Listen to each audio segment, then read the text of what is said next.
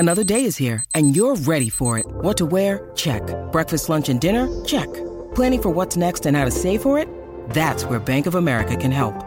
For your financial to-dos, Bank of America has experts ready to help get you closer to your goals. Get started at one of our local financial centers or 24/7 in our mobile banking app. Find a location near you at bankofamerica.com/talktous. What would you like the power to do? Mobile banking requires downloading the app and is only available for select devices. Message and data rates may apply. Bank of America N.A., member FDIC.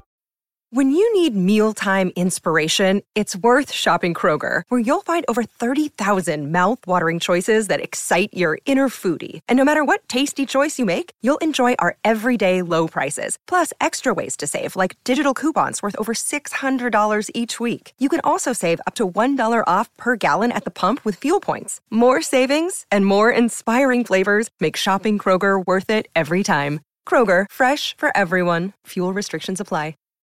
That cold case you're listening to? Nasty stuff. But you know what else is a crime? Missing even a moment of whatever you're doing to go on a drink run. Luckily, there's Drizzly, the #1 app for alcohol delivery. With Drizzly, you can compare prices on the biggest selection of beer, wine, and spirits, then get them delivered in under 60 minutes. So download the Drizzly app or go to drizzly.com. That's DRIZLY.com today. The group KISS kicks off a 60-city American tour this February. The group dropped out of the American music scene for a while, but we found them gearing up for an exciting comeback. But the men in the mysterious makeup disappeared over the past several months. With KISS, it's not so much a case of where are they now, but where did they go? We pretty much left the country 2 years ago. For a band to stay around as long as we have, this is our 9th year as a professional group with albums out. And after that amount of time, you have to expect that some people are going to want you to take a break. And or you break down.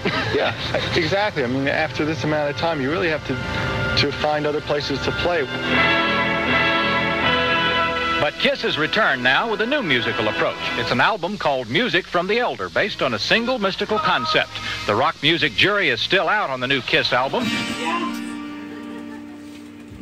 Who said the ship through the stormy sea? If hope was lost and so are we.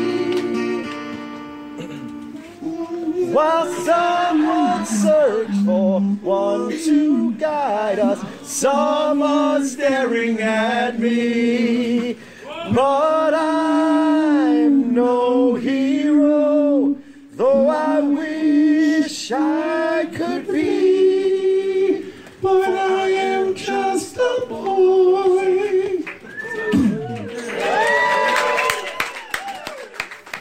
Welcome to Cobras and Fire, the Elder Edition, Part 2, which, of course, is covering Side 2.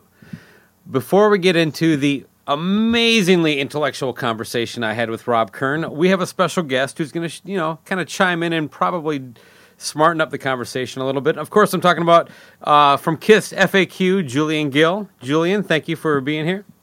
Jason, thanks for having me on. I don't know about smartening up the conversation, but I'll certainly try and spice it up.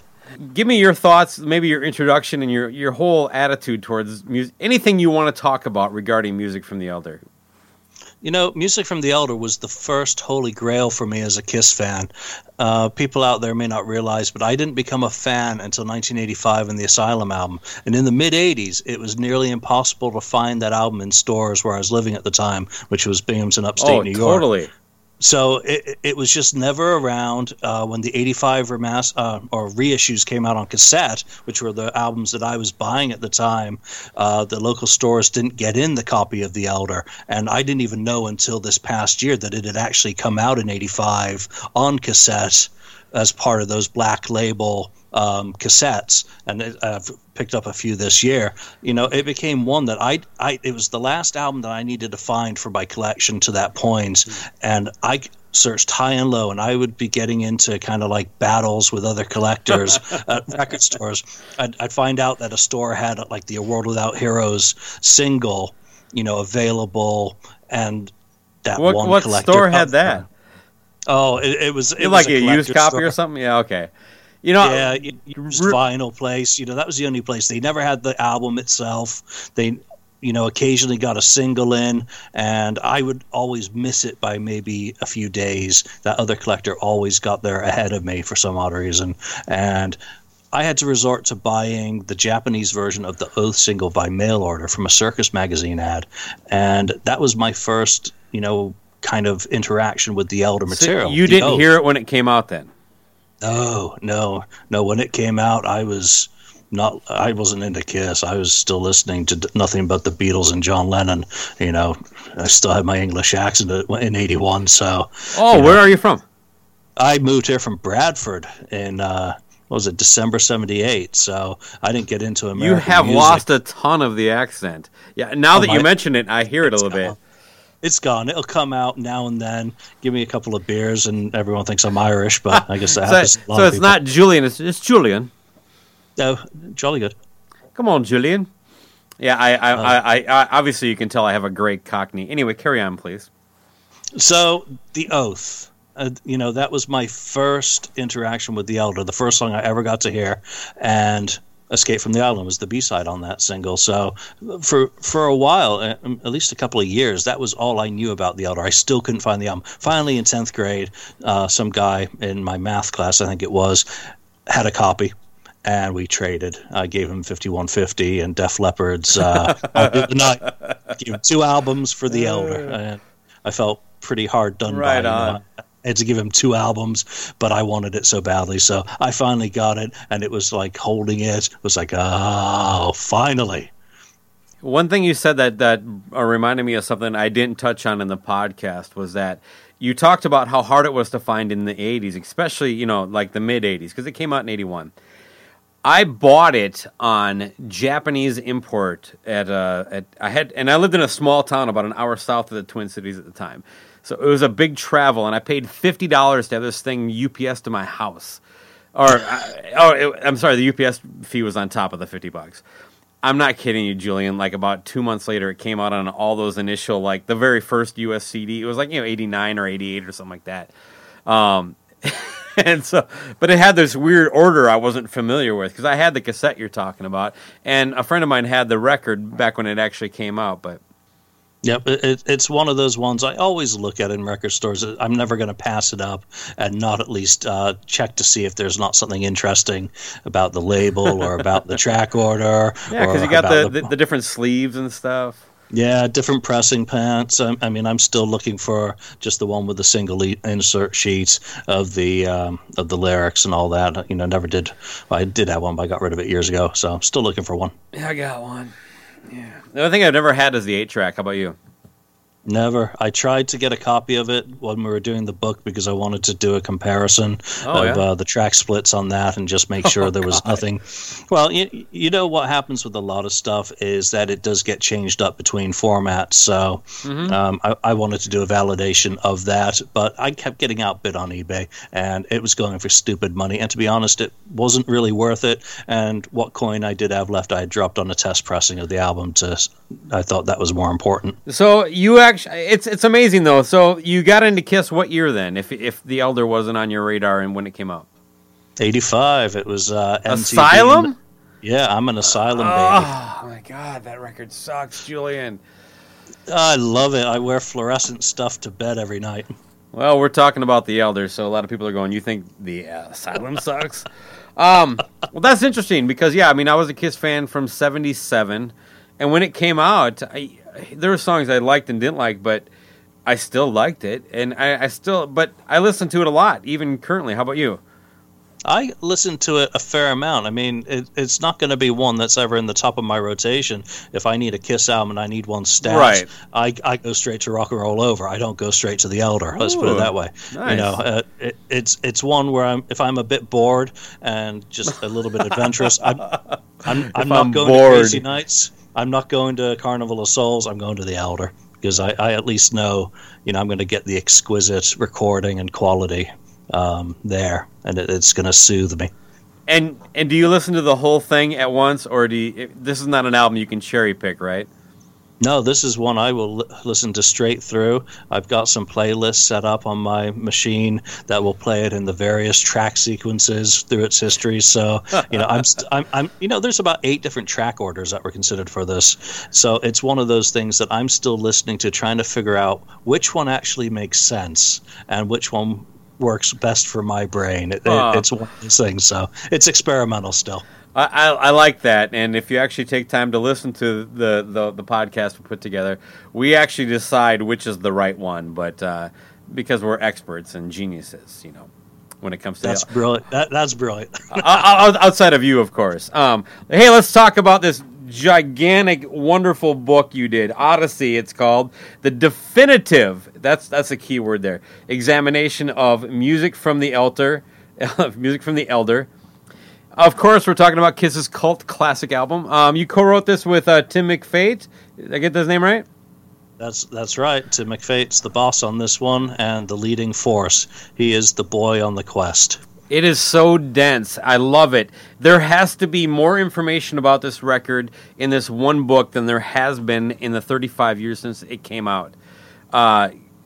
Kudos. Thank you. Whatever. Even people who don't like the record that are Kiss fans have to have this book. I think that's the aim of what we try and do, and what my mission in the Kiss fan circle still is to dig up the arcane information. And if you look at the people that Tim predominantly interviewed in that book, he's going deep. I mean, fans. The picture that we're painting is going to the people who worked at Polygram, the people who worked behind the board, the engineers. So rather than talking to Gene and Paul and getting their usual kind of stock answers, or, they won't even talk to you about the Elder. They just disown it that much. I think it's a great record. It's just not a great Kiss record. Yeah, that's such a cop-out because it's such a beautifully recorded It really is, yes. record. Thank Simple you. as that. So you talk to the engineers, you talk to the people who helped capture that and worked with Bob, and I think you get a more objective appraisal of the work as art and as a project. It's much more honest because no one ever believes anything Gene and Paul says. It's just unfortunate now that they're so distrustful of their opinions and their recollections. But I also look at it, they weren't taking notes when they were living life any more than any of us take notes. Of course. They were living it, and now we're going back and trying to, build up that picture. We don't need to be there. We don't need to talk to them to paint that picture. So there was no effort to talk to anybody from the band? Oh, there was an effort to talk to people from the band. Okay. Without a doubt. You do try. You do want to sit down and, say, come on, let's put it all out there. But time... But you are correct. It doesn't matter which one you're talking to. For different reasons, you're not going to get a real honest view of this record from Ace to Gene or Paul. I don't think you can. I mean, I know Paul in particular was very hurt by this whole experience. If you listen to the work that he does on this album, both musically and vocally, he stretches himself. He is so far out of his comfort zone. After you read, and he does a very good job. He does a fantastic job. Yeah. And when you read his book, you kind of get a better picture of him as a man and as a human, of why he wouldn't necessarily want to go back and kind of relive it. It's uncomfortable in many ways. I mean, sort of, but only in the sense of that, he can't let shit go. I mean, not in the sense of, it hurt him then. It's almost like the Wicked Lester. I get why they wouldn't release it in 79, but I don't get why they won't do it now. There is no shame in it anymore. Why can't he just have an honest opinion and say, you know what, it just didn't work out. I actually really dug hard and deep, and it sucked when it didn't pan out the way I wanted to. Yeah, that makes too much sense. But I guess you rise to a certain plateau within the industry. Rise to it. And you have all these people telling you what you want to hear for so many years that you kind of get lost in that fog, I think, to a certain extent. My big takeaway that I got, as far as a revelation in it, is that Bob Ezrin is kind of backtracking on the whole story that he was just kind of drugged out and not really involved. That was kind of the story that was painted for the longest time. Bob Ezrin was just coming off of the wall and he was all coked out and he wasn't really involved. he actually gets very detailed in this and has a lot of recollections and backs up a lot of ideas that people like me who interpret things Paul or Gene might say a certain way. I thought that was a great revelation that you uncovered in the book. I think to a certain extent, hindsight is 20/20, and having had all these years to kind of move away from the project and come up with, this is my independent opinion on it at this point, that it could change the next day if you ask any of them. I mean, when you're talking to I interviewed the guitarist from the Kings, who was one of those projects that Bob was working on concurrently with Kiss, and you get the same sort of thing from him that we've all kind of led to believe, over the years, that Bob was lost in the haze, working on too much, having too much going on in his life, his personal life at the time. So I think it's a balance between 50-50 between it, but I think it paints a better picture now of exactly kind of the mess that is 1981 for the band. My only complaint about the book is that it's so beautifully bound, but yet it's so perfect to read in the bathroom.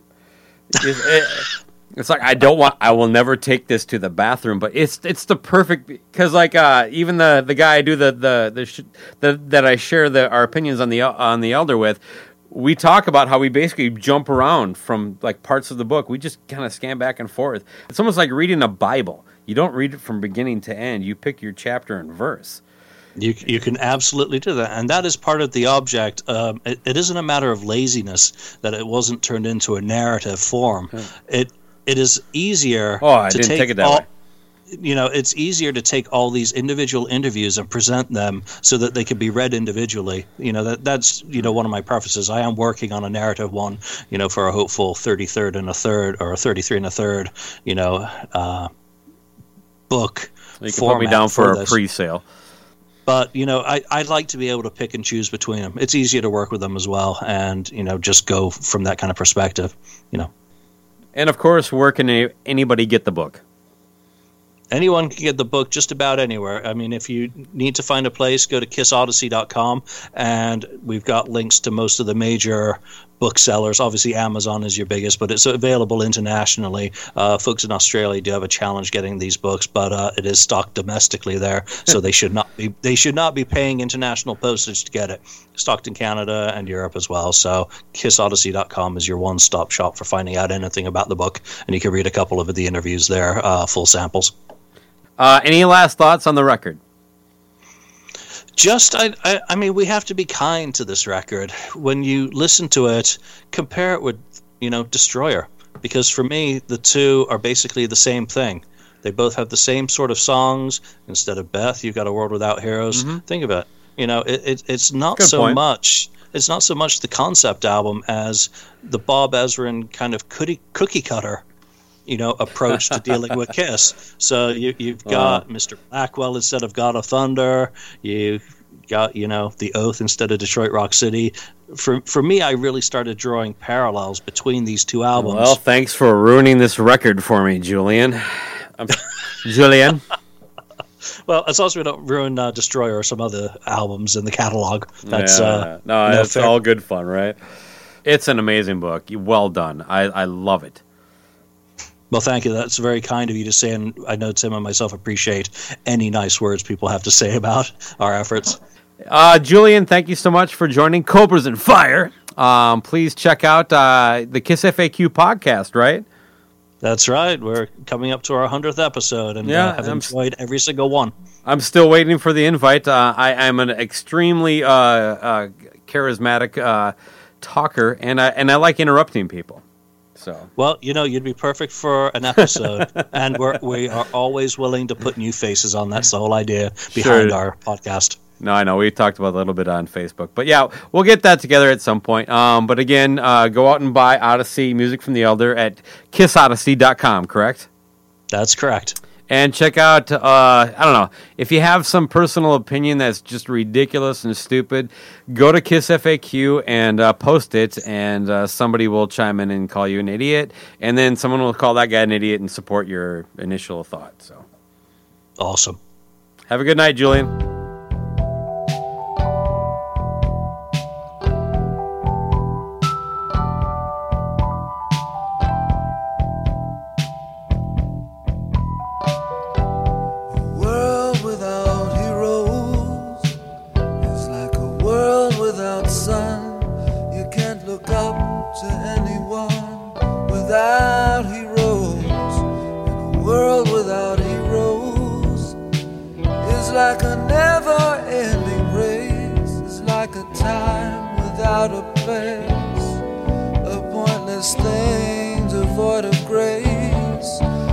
you don't know what you're after, or if something's after you, and you don't know why, you don't know in a world without heroes. Before we get into side 2, let's talk a little bit about Bob Ezrin. Now, he produced Destroyer, as Kiss would like to remind us a lot. It's the only record they released in the 70s. It's kind of odd that, like, the first 2 records that he produced with them, because he's done 3 now, one is basically treated like the only thing they did, and the other one is like they never did it. Right. And it sounds like Bob is starting to brush back a little bit on the he was out of it. Have you heard much on that or read it in that book? Yeah, I read it in the book. Yeah, because for the longest time he was just like, oh, I was just coked out of my gourd. Yeah. And, don't really remember much of it. He's got that Alice Cooper thing going on with those albums that Alice doesn't remember a lick of, which I disagree with. I'd love to sit down with Alice and just pin him down and get him to talk. I talk about Zipper Catches Skin right now, goddammit. Don't give me this you're too high bullshit. He's at least got a healthy respect for what he was doing. It doesn't seem like Kiss does on this. It seems like they pin a lot of it on Bob now conveniently. Paul acts as almost as if, like, well, yeah, I was in the room when it happened, but, hey, that wasn't me. Yeah, I wasn't on board with this. And then, of course, there's Ace's comments where, of course, he knew it was going to fail. And I have no doubt in my mind that Ace was going, what the hell's going on here? But I don't think it was because, like, he knew better. There's no way he could comprehend what they were trying to do. I just really think they were just reaching for anything at this point in time. Well, they were so used to getting their way, and there was a pretty big shift in music at that time, too. Now, it shouldn't have had too much of an effect on them, you wouldn't think, because they were never the popular genre. You know what I mean? They were never the... Yeah. I mean, they weren't punk when punk was cool. They were disco, but it was at the end. You know what I mean? Like, their style of hard rock was never radio friendly. It was more about, connecting with the fans and getting them to the... They had more in common with Iron Maiden than he did Rod Stewart when it came to the audience, I think they were just burning through money at such a point. Yeah. And they had other things going on outside of Kiss, and they didn't focus. Yeah, and it certainly didn't help.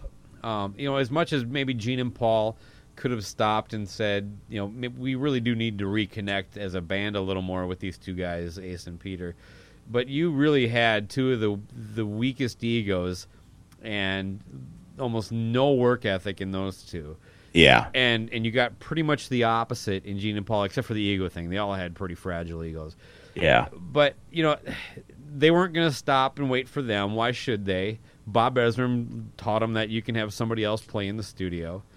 I'm not even sure if Gene played bass on this record. I mean, he's checked out on that, for quite some time. But oh yeah, you're right. Like they're kind of creatively spent. They're definitely not united as a band.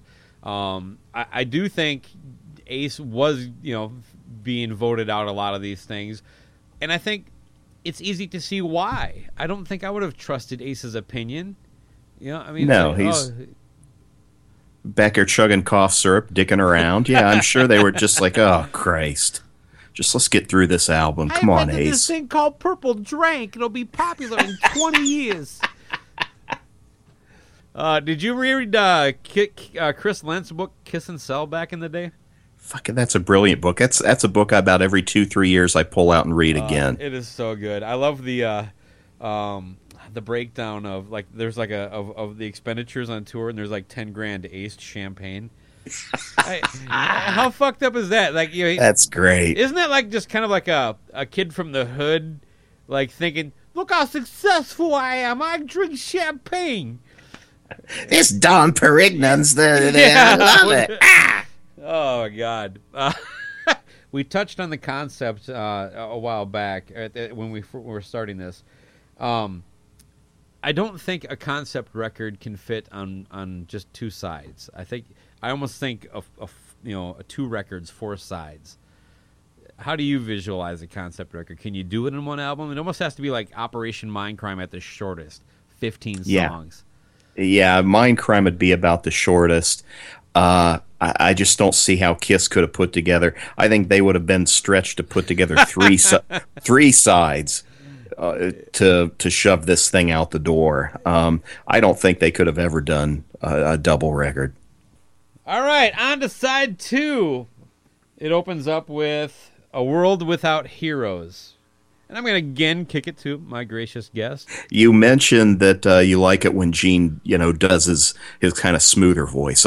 I'm a sucker for Gene doing the smooth voice and Gene doing his Beatles voice. And yes. World Without Heroes, I remember, Solid Gold, Gene, they showed the video with Gene with that little tear. Yeah, so I'm right on that. They didn't actually make a music video for it. It was just a Solid Gold video that gets rotated, and I think it was dumped on MTV. I think it was a video that they did and just showed it on Solid Gold because there was nobody else. Nobody else was going to be showing that. But I remember catching a lot of flack from kids at school, especially with Gene, doing that tear. Look at you, your Kiss guys are a bunch of crybabies. Man.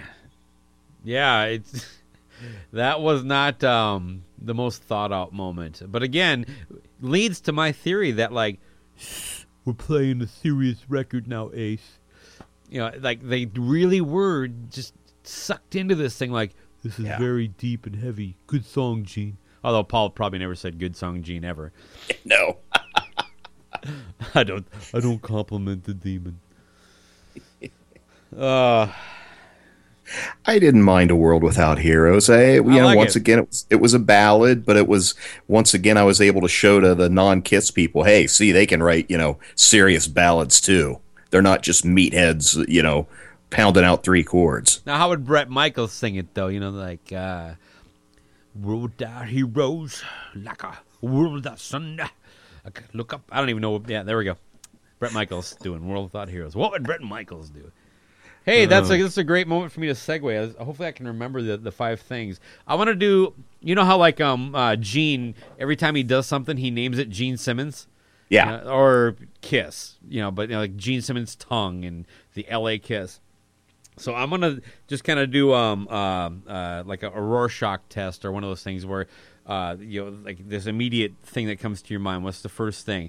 And where I will name things and imagine if Gene owned it, and you tell me what you think it would be called. Okay. You ready for this? Yes. All right. What would it be called if Gene owned Twitter? Well, it would be Gene Simmons' Twitter. Yes. All right, we're good. 1 for 1. All right, what would it be if it was Krispy Kreme? Gene Simmons' Most Excellent Donuts. It's good, solid. Okay. What about Coors Light? As Gene Simmons, I don't like to drink beer, but if I did drink beer, Gene Simmons' light beer would be the corrificest. And it would all fit on the label just perfect. Yeah, it would just be a big ramble. Okay. With him wearing the hat. I love how he wears the hat. He kind of wears it like Donald Trump wears a ball hat. And it would be a picture. They both have giant melons, don't they? Yeah, he would have that picture of that hat just sitting on top of his hair and it's on like, the label. Do either one of them own a mirror? Have you looked how a baseball hat looks on your fucking head? And I sympathize. There's a reason you won't see me wearing a fucking baseball hat because it looks fucking ridiculous on my giant head. And they wear the ugliest, cheapest looking hats. It's like, have somebody Make roll America that great goddamn again by bill. Fucking cheap hats. Oh, yeah. Our new king, Rob. But yeah, and Gene's always got whatever product he's fucking selling at the time. It's, and it's just like, glue my wig to this. I'm wearing it tomorrow. Glue my wig to this. I'll work on the Gene impression. Yeah, Gene Simmons. All right, one last one. New York Times. Oh. The Simmons Times. Yeah, all right, good job, everybody. Let's apparently I'm the only one here. All right, so moving on back to music from the Elder, side 2. Now we bring us to the Oath.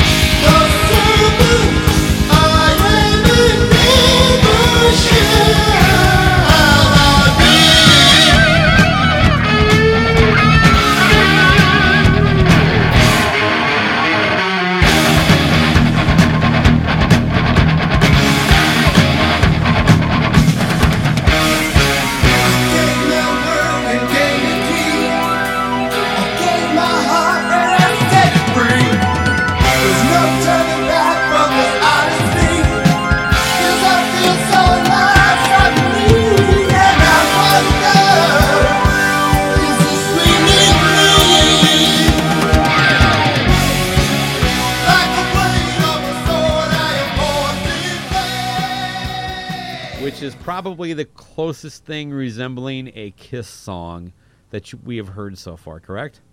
Correct, which started off the original album. They're like, shove this sucker right to the front. Yeah, I'm sorry. The record label knew. Yeah. Yeah, this is the one. But it kind of fits as the lead-in. Kind of? Yeah, but it works. But really, at this point, I mean, let's kind of follow the story. If Just a Boy is about, like, this boy going, oh, I don't know if I can handle the stress. And then Odyssey is about, like, him jumping on a boat that's taking him to wherever the fuck he's about to go through. And then, I assume, through a forest or something in some battles. Only You, what is that even about? I mean, how does that tie into the story? There's, he's the one. He's having doubts. And, they're telling him, hey, this is going to be a struggle. Loneliness will haunt you. Oh, no, that's Under the Rose. I'm sorry. Only You is just them, saying, you're the dude. Right, and that's where Paul comes in at the end, like, in every age and every time a hero is born, as if by a grand design. And then Under the Rose is where he's, they're grooming him. It's like when are the Elder the Order of the Rose? I kind of pictured it like when Luke Skywalker was in the swamp with Yoda on his back, busting his balls. That's the Order of the Rose are busting his ass. They're whipping him from a boy to a man. Okay, but the Order of the Rose is not the Elder. Then it's like the Elder's training staff. Hell, I don't know. I couldn't follow it. Damn it, Rob! We're supposed to come up with an answer here.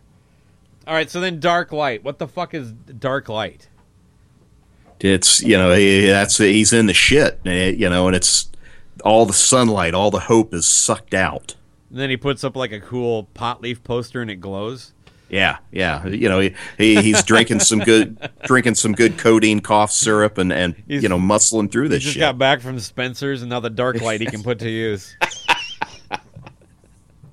just got a new Dark Light at Spencer's, and a pot leaf poster and a pot leaf curtain, beaded curtain. It's a Dark Light. All right. Well, then A World Without Heroes. It sounds more like at this point, the boy, is that the character's name? He's trying to be introspective and go, like, if I don't do this, then the world kind of sucks because there's no hero without me. You got to do it. Yeah. All right. Fair enough. Then The Oath is him kind of finally saying, you know what? I am the man. Yeah. I'm the shit. I am cool. I am the breeze. Yes. Precursor to 1983. Yeah, I mean, what a great riff at the opening of The Oath, though. Yeah. It's right. It's right up that Beavis and Butthead alley. Yeah, I love that riff. Butthead. And of course, on the original track listing, you're rocking out to that, and then Fanfare comes. Yeah, and it was like, oh, what? And the weird thing is, like, don't you? I mean, relate to me a little bit here. Like, as a kid, you're like, they know what they're doing. This makes sense. Yeah. I'm waiting for the movie. Yes, yeah, it'll all come together. No, The Oath is a great song, but again, unnecessary falsetto, in my opinion. No compelled. Like, what if he just sang that in Paul Stanley voice? He already had a nice, high, rangy voice. Yeah, I dug it. It was a nice change of pace. You did like it? Yeah. And if I could change one thing on this record, it would be the falsetto. Two things, it would be the concept. 3, I'd get rid of Dark Light. No, I'm okay. Hey now. All right. So he gets to the oath, and your glory, I swear I'll ride for thee. Your power, I trust it rides with me. Your servant I am and ever shall I be. Why is he got to be a servant? It sounds kind of like, I went to Catholic school, and it sounds like something we used to say in Mass. Yeah. You'd be standing up and sitting down while you were saying it a lot. Oh, yeah. So, like, you stand up and say, your glory, I swear I'll ride for thee, then sit down for your power. I would say then pop back up for it. I trust it rides with me. And then yes, your servant, I agree. And then back to your knees to say, I am and shall I be. Yep. Well, we're going to work that into a Mass. Oh. Okay, so let me ask you this, Rob. Did you ever own a copy of it on 8-track? Can we talk about my 8-track collection? I had every Kiss 8-track up to and including Creatures of the Night. And I wish I would have kept all the Kiss 8-tracks because I had every one of them. Wow. I would that and the Creatures one are probably the last couple things that I would overspend for. Yeah, and I had to get Creatures from the record club. I believe that was the only way that I could get it was from like RCA was still selling 8-tracks, and that's where I got that one. Did you ever have an 8-track player that didn't eat the tape? The one I had, it was a pretty high-end one, and it did a really good job. It never really ate tapes. I had a cleaner that I would run through it, and it was a really nice deck. Well, I've never experienced that. What was the whole deal with the cutting songs in half? I mean, I know it's a space limitation thing, but like, how come like nobody said you can't do that? No, it was just you had to. Now some 8-tracks would. Move the song selection around to try to combat that for sure. But there's still records that I listen to that in my mind I still hear that cha-chunk. I never had an 8-track that I listened to that much. I had Dressed to Kill on 8-track for the longest time, and remember I told you we were very poor. Yes. And so my dad took a car. He had an 8-track car stereo. So in my bedroom, I kid you not, this is after my parents got divorced, and it was me and my dad in one house, and my 2 sisters and my mom in another. That was how we divided up the children. A car battery connected to a car stereo that 8-tracks could play in with a couple of car speakers. And, they're not. He didn't build boxes or nothing. They're just fucking sitting there. Nice. And I guess, that was my experience of listening to Dressed to Kill. So yeah, it was pretty cool. But occasionally it would suck the tape in, and I'd have to pull it out and try to. And you remember trying to because you don't have a cassette thing where you can dial it with like a pencil. You just kind of just jam it back in. Oh, it was. And if you ever opened one and tried to rewind it, just forget about it because it would unspool and you'd be hosed. Yeah, but I really think that 8-track tapes really made a generation of us be patient with bands or be patient music listeners because there was no fast forward, there was no skip. Mm-hmm. Anyway, let's get back on track here so we can wrap this up. All right, so we just finished The Oath, which of course is the closest thing to a Kiss song. It's heavy, it's rocking. And it's actually might be one of their heavier tunes to that point, don't you think? Definitely one of the heaviest in a while. Yeah, oh, definitely. Which brings us to Mr. Blackwell. Now, how do you read this song into the concept of the record? I never said I was more than I am. Do what I want, I don't give a damn.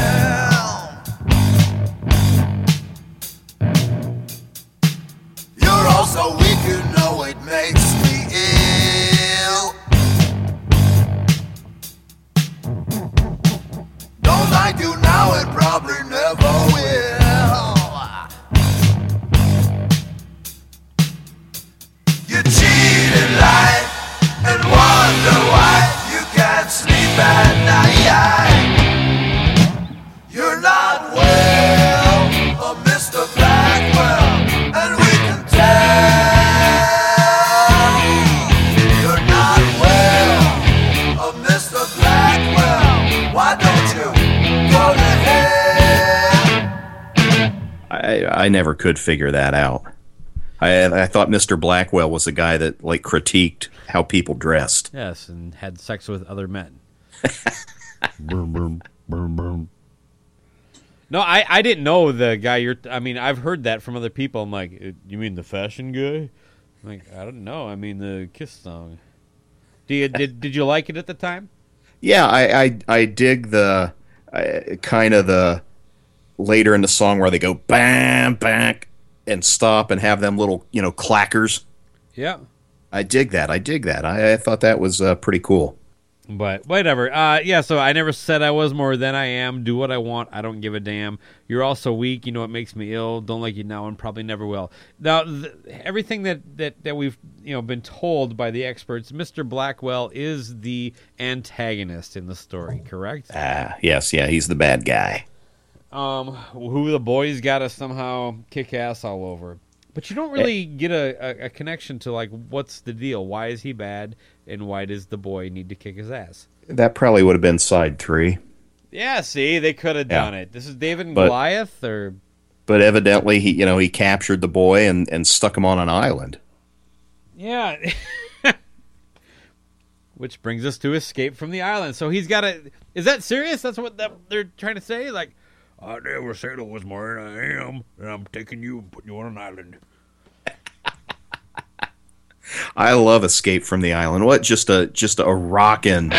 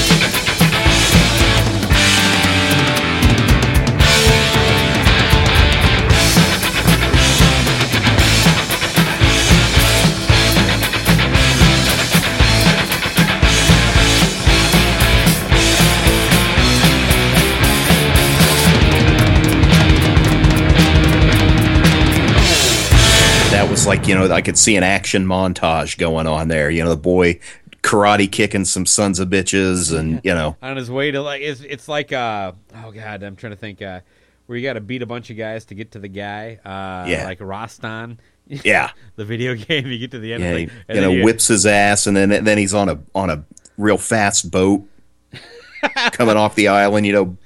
Boogieing along on this boat, speedboat. I imagine it's taking a time that, like, motors don't exist.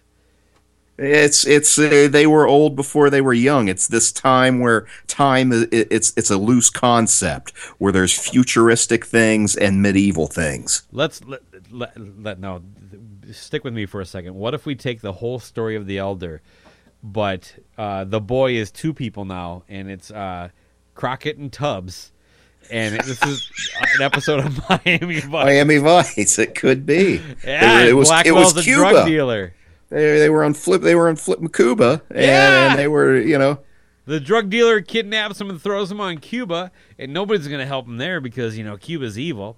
Yeah. And so they hijack a boat, head back to Miami just in time to thwart whatever Blackwell's about to do. And they're not wearing socks. I like it. Yeah, all right, nice. I'll tell you what. I'm going to use the profits from my Kiss Meets the Phantom of the Park remake to make a proper Elder movie. Nice. And it will star, what were those two guys named? Don Johnson and Philip Michael Thomas? Philip Michael Thomas, yes! Yeah. And then we'll dig up, is Jan Hammer still alive? I think he is. Okay, yeah, he and Neil alive. Sean just did a record recently. Yeah, he can write the soundtrack for it. All right, so now that we got that out of the way, let's bring us to the crescendo. And the first song I think I heard off this record, which was I. That once again they close it out on a high note. A rockin' Kiss tune with both of them singing, and I love it. And of course, Gene can't wait to get to the part where he says, "I don't do drugs, and neither should you." Yeah, they always said, "Oh, I bet that stuck in Ace's craw." I'm like, I bet Ace didn't give a shit. Why gotta put that in there? Yeah, I don't think Ace even probably ever heard it. But. Yeah, right, Curly. I don't have to do drugs. I don't need to get wasted either. I choose to.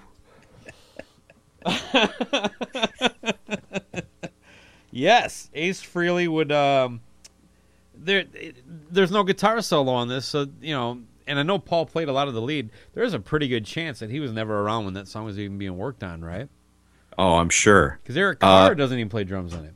I think the big question here, the question when it comes to I, guts or balls? Oh, balls. Balls, definitely balls. Yeah. Well, they changed it for a TV appearance. Yes, and they sang guts on Fridays too. Yes, and fuck that.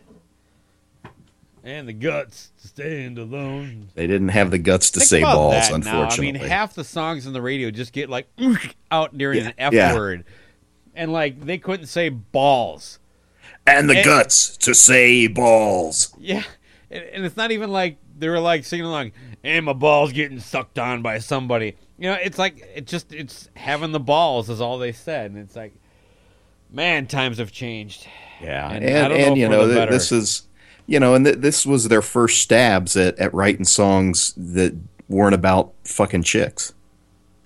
Yeah, I mean, for the most part. I mean, there was always like little side areas where it wasn't so much, but even then it still was. I mean, Gene was always kind of creepy lyrically when you look back. Yeah, oh yeah. That's my go-to road album whenever I'm taking a trip that's more than an hour is Rock and Roll Over. And it drives my wife nuts because she's like, do we have to play this every time we, make a 2-hour drive? And then, of course, I pipe up, hey, Dawn, you know what this song's about? Fucking. Hey, you know what this one's about? Fucking.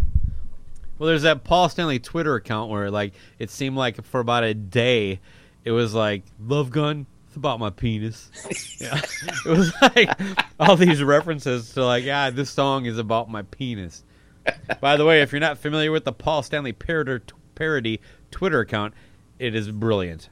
A P-A-W-L, yeah. P-A-W-L Stanley. I hear the scuttlebutt I hear is that it's an insider. It is actually someone in the Kiss Corporation, but I don't know if that's true or not. Kind of like a metal sludge thing where it's like... Yeah, exactly. Yeah, it's a semi-gruntled employee that... Are you familiar with Kiss FAQ? Kiss yes, Facts, whatever? Yeah. Well, I'm not. I'm on there, but not. I'm just not very. I'm not as a big poster, but I've seen a couple things that were shared by him, and there's somebody. He must be a regular guy on the site, but I've seen several times where they say it's this guy named Yellow Shirt. I don't know who Yellow Shirt is. Me either, but maybe he's an insider. I don't know. Whatever, whoever it is got to be one of the smartest, funniest, best-looking people I've ever heard of. But he seems to have Paul down. Whatever. I enjoy it. Yeah, it's funny. I dig it. All right, so the last thing on the record we hear is the Elder questioning Morpheus's judgment of the boy.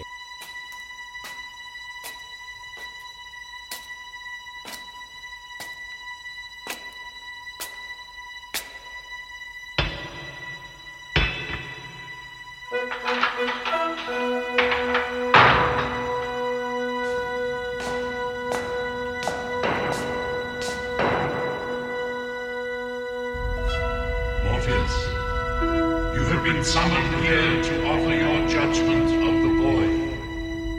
Do you still deem him worthy of the fellowship? I certainly do, my lord. Matter of fact, I think you're going to like this one. He's got the light in his eyes.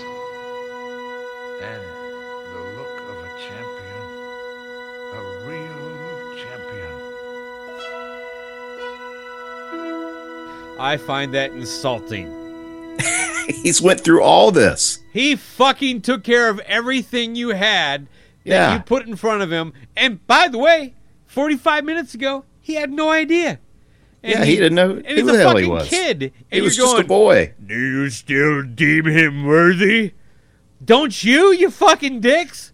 Jesus Christ, why do I gotta sit there and go, oh, I certainly do, my lord, like it's like fucking Charlie's grandpa and fucking Willy Wonka. Like, oh, I can barely afford my shoes.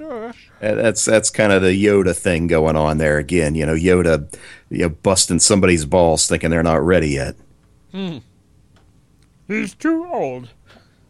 I'm 6. Yeah, I always took the just a boy. He was like 12 years old. You know, I was the boy, you know, when I was listening to the record. Yeah, I have to admit, even at the time I was 11, even then I had like this kind of weirdness, like the story isn't me. And Just a Boy really hits you and says, this fucking record is about a boy who's going to go fight evil in some wizard land. And that was never really my thing, you know. I mean, I was a boy going to the grocery store, and I would take the centerfolds, the posters from Faces and Circus and all them, and pop them out and just jam them in like the Hit Parader. So that way I got all the cool posters and only had to buy one magazine. That was what my boy was. That Just a Boy was doing. I was, fighting the antagonist was the grocery store manager. All right. So final thoughts on The Elder. You and I love the record. And why do you think so many people why can't they just not like it? Why do they have to hate it? Why do they have to feel it's like a bad album? I think it's cool to hate it. It was a period when pretty much everyone had jumped off the Kiss bandwagon. But doesn't that make it more interesting right now? There's more. It's such an uncovered part of their history. I think it's just still people. It's just cool for people to say it sucks. Let's just say it. We're both thinking it. Why is Chris Czynszak so wrong on this record? I don't know. Some people just get it stuck in their head that it's a bad record. And I mean, we can both agree he's a total jackass when it comes to this point, right? Yeah. He and I have had this talk before in person over beers. Oh, my God. I just don't like it. I'm like, what are you talking about? It's brilliant. Oh, my God. Yes, at some point, you and I have to share beers. I met Ben for the first time about 2 weeks ago. So, nice. Wait. I met Loose Cannon for the first time about 2 weeks ago. But no, seriously, why do people get so they're angry about it? I mean, I was making fun of Czynszak. Obviously, he gives me a lot of shit. So I'm looking forward to the retort, boss. But he was in 1987, he became a Kiss fan. I mean, I almost get why somebody like us who were actually into Kiss at the time would almost have a revolt to it. But even someone who got into it late goes, oh, it's just a horrible record. It's really not. I think that a lot of the Kiss fans like that, they buy into the Gene and Paul party line. And Gene and Paul's party line is, we don't acknowledge this album. we don't want to talk about it. So then your standard Kiss fan, it's just not a good Kiss record. They drink the Kool-Aid and say, yeah, that's right, it sucks. And I don't drink the Kool-Aid. I dug the album when I bought it new, and I still listen to it. This was the last time that them, at a time when they could control their destiny, They chose to do something. It just didn't financially work out. It'd be nice if at this point, especially considering how old they were, they would just lighten the fuck up on it a bit. Yeah. I think anything they would have done at that point would have failed because it just... Yes. It wasn't the climate for Kiss. It's, a lot of bands kind of when you go from the 70s into the 80s. Yep. It just kind of, it wasn't, Cheap Trick was another one. The 80s were not kind to them. Do you think they should make a movie? Remember that guy was trying to do one for a while? No. He had like a kind of a Kickstarter thing going. He had like a loose script and then all this stuff. He's in the book too. You'll eventually get to it. I have zero desire to see a movie about it, but I'll listen to the record. What about an animated version voiced by you and me? That I would be in for. Yeah, like old school claymation though. Oh, definitely. Yeah, or puppets. Not the Kiss Meets Scooby-Doo horse shit. Yeah. I would like to do final thoughts, and I'll start with myself, only because I want to give my pleasant guest, Rob, here, the last word. Let's put it that way.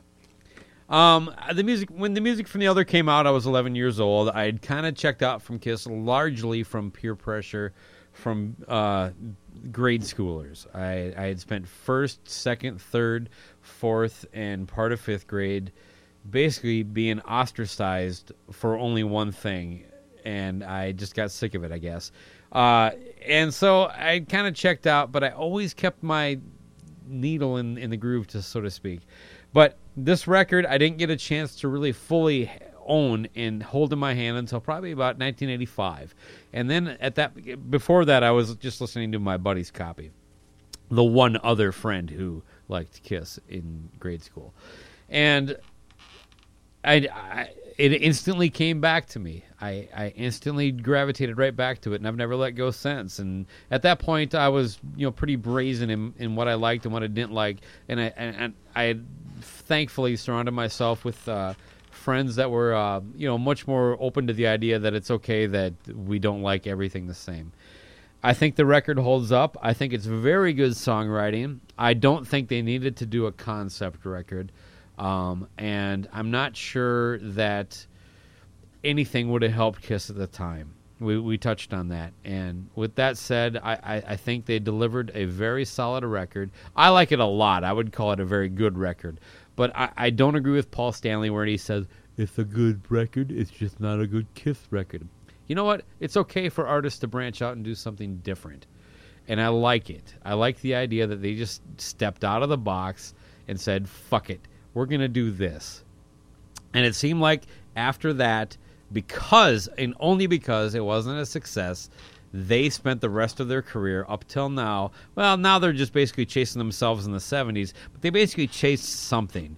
They decided that they had to go super heavy, like contrived heavy. I think Hotter Than Hell is the heaviest record they ever did because it was natural. The Creatures of the Night is heavy because they had to be heavy. And everything after that, as good as much as I'm a fan of it, and I love it all, and I'm a huge fan, they just kept chasing the carrot at the end of the stick. And with that said, I would like to say, people who just think the album fucking sucks, you're just wrong. You might not like it, but it's a pretty good record. Mr. Kern. I agree. I was 13. I was a diehard Kiss fan through thick and thin, even when everybody else ditched them and everybody laughed. Ha ha, I can't believe you listened to them. I stuck with them, and I bought this album new, and I played it for months, just as I did with every Kiss record. Kiss could do no wrong. Is it in my top 10? Probably not, but it's an album. It's like a nice pair of old slippers. It's comfort food for me. I play that, and it takes me back to, I can remember what that Kmart looked like. I can remember the dingy floors, the lights that were half burnt out. 2 points. I remember the record rack. I remember everything about it. Just like I can Unmasked. I can remember being I was going to say, with all the records, right? In a shoddy department store and seeing it on, an end cap and just being like, holy shit, it's a new Kiss album.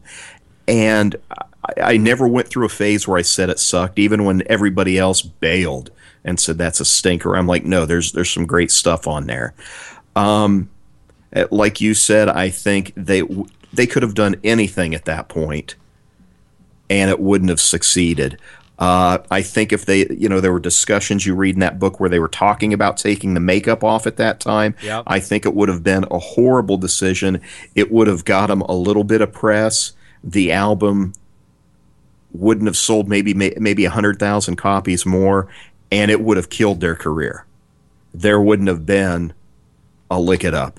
There wouldn't have been an Animalize. If they would have went all out. That. If they would have actually taken it off and released The Elder. Yeah, and it didn't. They it were only didn't able sell to come enough back for a from it tour because of that. Yeah, That's it was fucking fabulous point. 2 more points.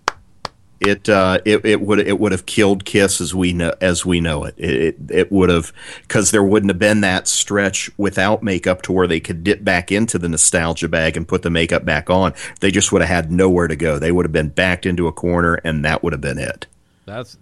I've never thought about that. That is so correct.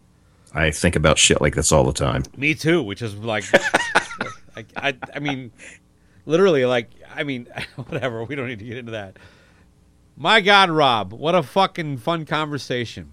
If I didn't spend so much time just, being a Kiss nut, I would be a much more productive member of society than I am today. Maybe our biggest contribution that we could ever make to society, Rob, is that we are like intellectuals on Kiss. Yes.